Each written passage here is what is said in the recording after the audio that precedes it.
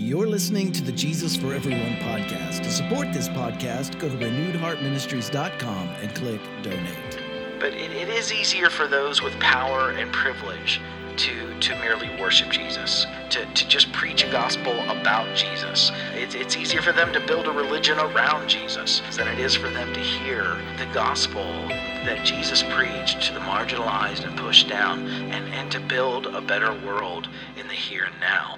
This is Herb Montgomery with Renewed Heart Ministries, and I want to welcome you to episode 246 of the Jesus for Everyone podcast. It's a podcast where we talk about the intersection of faith and social justice and what a first century Jewish prophet of the poor from Galilee might have to offer us today in our work of resistance, survival, liberation, reparation, and transformation. Our title this week is It's Easier to Build a Religion Than to Build a Better World. Our feature text is Luke 6:46. Why do you call me Lord, Lord, and not do what I say? Now, earlier this month, on April 4th, many people around the world, we together observed the 50-year anniversary of the assassination of Dr. Martin Luther King Jr. And one poem that I return to each year on both April 4th and on January 21st, MLK Day, is Carl Wendell Hines Jr.'s poem. It's A Dead Man's Dream. It's quoted in full by Vincent Harding in his book, Martin Luther King, An Inconvenient Hero. And it reads, "Now that he's safely dead, let us praise him. Build monuments to his glory, sing hosannas to his name. Dead men make such convenient heroes, for they cannot rise to challenge the images that we might fashion from their lives. It's easier to build monuments than to build a better world. So now that he is safely dead, we, with eased consciences, will teach our children that he was a great man, knowing that the cause for which he lived is still a cause, and the dream for which he died is still a dream. A dead man's dream." And that's, again, Carl Wendell Hines Jr., Now That He's Safely Dead. It's in a Drum Major for a Dream, page 23, and it's quoted again by Vincent Harding and Martin Luther King Jr., or Martin Luther King, the Inconvenient Hero. So why do we turn those who threatened their social order during their time into revered or even worshipped heroes after they've died? Why do so many of us, why do we praise these controversial figures from our history rather than following them? And today, those in power ignore King's radicalness, especially from the years of 1965 to 1968. And his ideas during those years specifically aren't taught to new generations, yet King is lifted up by those in power as an American hero. And if the King of 1968 were still alive today, he would be one of the loudest critiques of America's capitalism, of America's continued racism, of America's militarism, both its domestic and foreign militarism. And the line in Hines' poem that jumps out at me each time I read it is, "It's easier to build monuments than to build a better world." The pattern of turning into heroes those who once spoke unpopular truth to power, it's part of the Jesus story as well. In both Matthew's and Luke's version of the story, those in power who were threatened by Jesus' gospel to the poor and the marginalized, they built monuments to the prophets of old, even though their actions repeated the very history that killed the prophets who critiqued those in power within their own society to an early death. So again, Matthew 23, 29 through 30, "Woe to you, teachers of the law and Pharisees, you hypocrites! You build tombs for the prophets and decorate the graves of the righteous. And yet you say, if we had lived in the days of our ancestors, we would not have taken part with them in shedding the blood of the prophets. So you testify against yourself that you are descendants of those who murdered the prophets." And in Luke 11, 47 through 48, "Woe to you, because you build tombs for the prophets, and yet it was your ancestors who killed them. So you testify that you approve of what your ancestors did. They killed the prophets, and you build their tombs." So in this week's feature text above, the question is asked, why do you call me Lord? Why do you worship me or revere me or memorialize me and not do what I say? And this could be said about those who have revered the Hebrew prophets. It could have been said, it can be said about Dr. King. It could be said about Jesus and many more in history who choose to revere these figures but not follow their teachings. Consider just three areas of Dr. King's teachings first that are not ignored but profoundly contradicted by those in power today who publicly revere his memory. Let's talk about King's anti-capitalism first. This is Speech to the Negro American Labor Council, 1961. Call it democracy or call it democratic socialism, but there must be a better distribution of wealth within this country for all God's children. In a report to the SCLC staff in May 1967, King stated, "We must recognize that we can't solve our problem now until there is a radical redistribution of economic and political power. This means a revolution of values and other things. We must see now that the evils of racism, economic exploitation, and militarism are all tied together. You can't really get rid of one without getting rid of the others. The whole structure of American life must be changed. America is a hypocritical nation, and we must put our house in order." And then again in a speech to the SCLC board in March 30, 1967, he stated, "The evils of capitalism are as real as the evils of militarism and the evils of racism."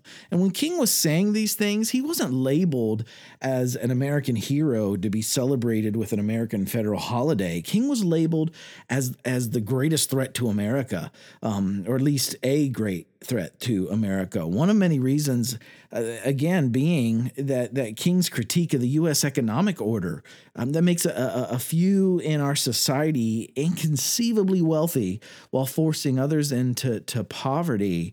It threatened those that were benefited by that system. The head of the FBI's Domestic Intelligence Division, J. Edgar Hoover, he labeled King with these words. He said, "We must mark him now, if we have not done so before, as the most dangerous Negro of the future in this nation from the standpoint of communism, the Negro, and the national security."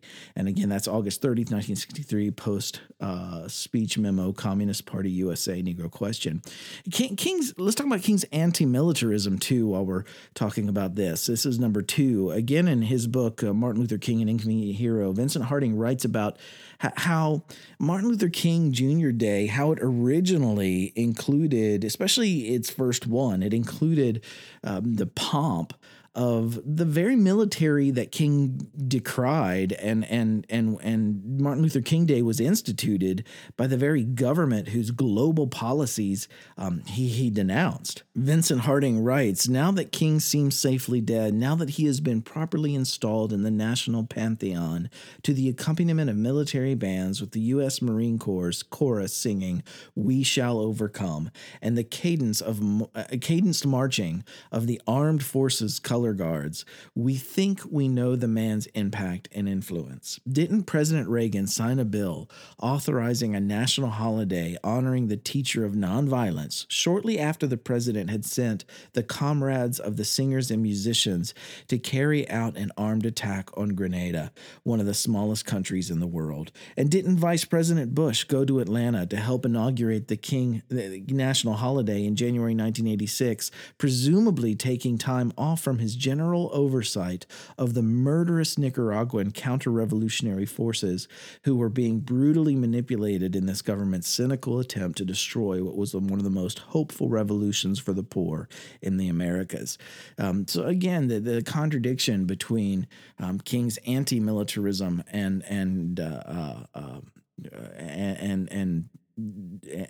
being celebrated by these central figures of America's militarism.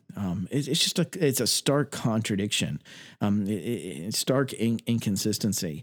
And again, that's Vincent Harding, Martin Luther King, Inconvenient Hero. And lastly, let's talk about King's anti-racism. The actions of the current U.S. administration over the past year has given rise to hate speech and the expression of a myriad of violent phobias. And dog whistles have caused those like David Duke to see in our present administration a champion for making America white again. And those in the administration, they've repeatedly and they've publicly condemned those who walk in the path of King's legacy. And think of Colin Kaepernick for just one example. And they've condemned modern protests and those expressions of the very same injustices that King protested himself. And yet on the 50th anniversary of King's assassination, both the American president and the vice president, they tweeted these two tweets. This is first from Trump. Today, we honor Dr. Martin Luther King Jr. on the 50th anniversary of his assassination. Earlier this year, I spoke about Dr. King's legacy of justice and peace and his impact on uniting Americans. Hashtag MLK50, and then he gave a link to a proclamation. I'll give you a link to that tweet in this week's eSite. And then Pence, he tweeted, 50 years ago today, Dr. King's life was tragically cut short, but that did not stop his immortal words, his courageous example, and his faith from inspiring generations of Americans. Today, we honor the man and the dream, hashtag MLK50. An article worth reading in the context of these two tweets is David Zirin's article, Donald Trump and Mike Pence have no business speaking about Martin Luther King Jr. Both of these men have inspired the racist fabric of America to resurface, and for them to be tweeting about Martin Luther King Jr. on this day. Read again in context Jesus' words in Matthew 23:29 through 31. Woe to you, teachers of the law and Pharisees, you hypocrites! You build tombs for the prophets and decorate the graves of the righteous. And you say, if we had lived in the days of our ancestors, we would have not taken part with them in shedding the blood of the prophets. So you testify against yourselves that you are the descendants of those who murdered the prophets. And lastly, this week, let's talk about Jesus. And this brings me to the thought that always rolls around this time of year and that weighs heavily on me. We've done a very similar thing to the historical Jesus that we've done to Dr. King. Today, we could, in Heinz fashion, we could say about Jesus and the religion that's been created around him that it's easier to build a world religion than to build a better world. And recently, I sat in my local town hall and I listened to a panel of young people, which included my daughter, representing our local March for Our Lives campaign. And these young people, they posed questions to those who are right now in our county currently running for political election in our May 8th primary. And one of the candidates had me on the floor in a pious yet uninformed spirit. The candidate said that the problem in our societies is not that we need more laws, but that we need a return to God. They said they were a Christian and that they felt that the way to solve our social challenges was for our society to return to the path of Jesus, and by implication, the ways and teachings of Jesus. And while I agree that I believe Jesus' teachings of liberation from systemic oppression and survival and resistance and reparation and transformation, they can still speak to society's challenges, I was deeply concerned about the incredible contradiction between the candidate's statement and everything else that candidate had stated up to that point. If I had to choose between someone who religiously worshiped Jesus as they passed through this world on their way to heaven and a secular candidate, even an atheist or agnostic, who genuinely aligned with Jesus's actual ethics and teachings and wrestled with how to apply them in our life with the marginalized and the oppressed, I'd have to pick the latter.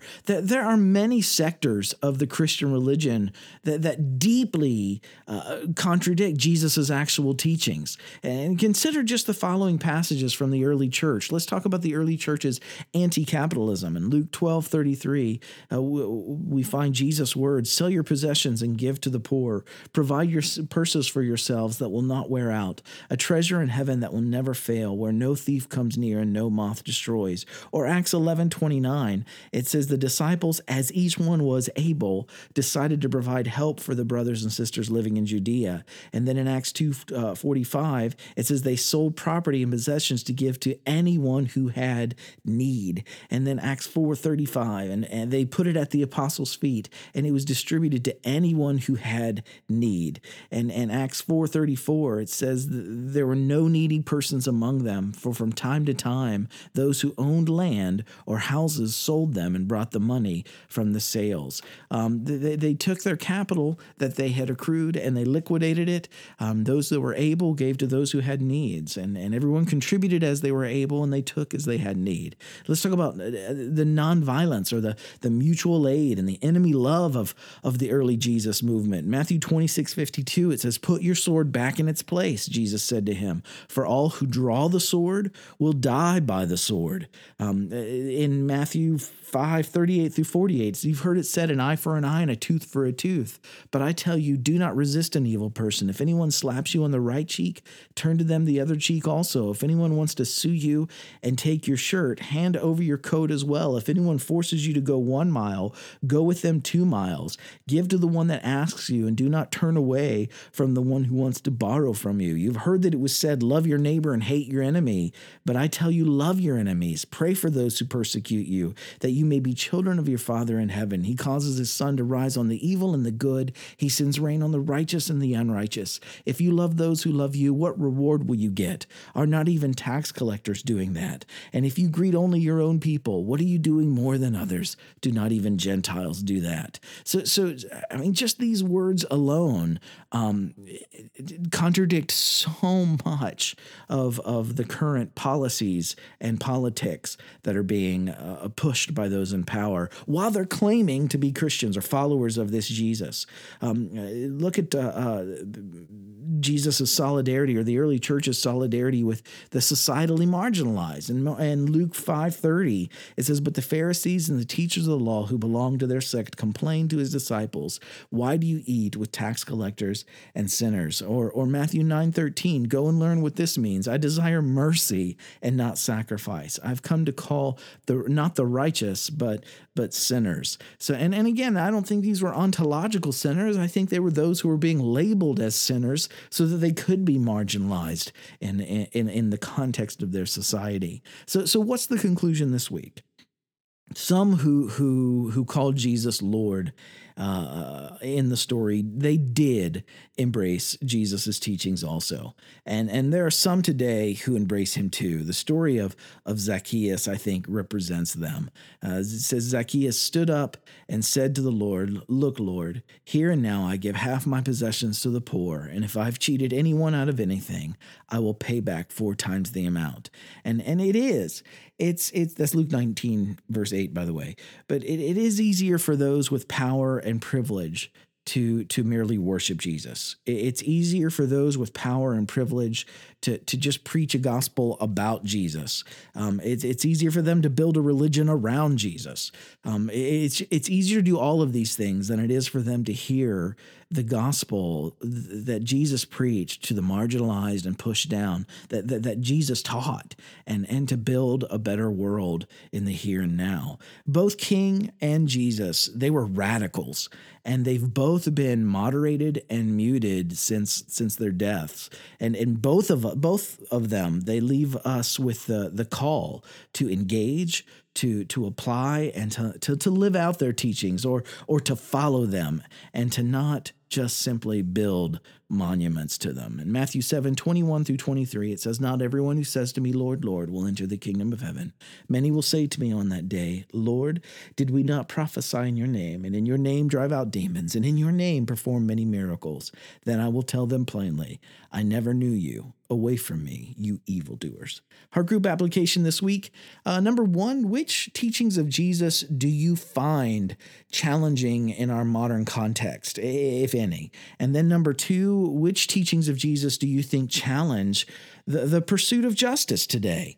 Which teachings do you see supporting our justice work today? And then number 3, discuss your answers with your heart group this upcoming week, and how your group can more deeply engage the teachings that are found in the Jesus story as we make our world a safer, just, more compassionate world for everyone. Thanks for checking in with us this week, wherever you are. Keep living in love and resistance and survival, liberation, reparation, and transformation. I love each one of you dearly. Another world is possible. I'll see you next week.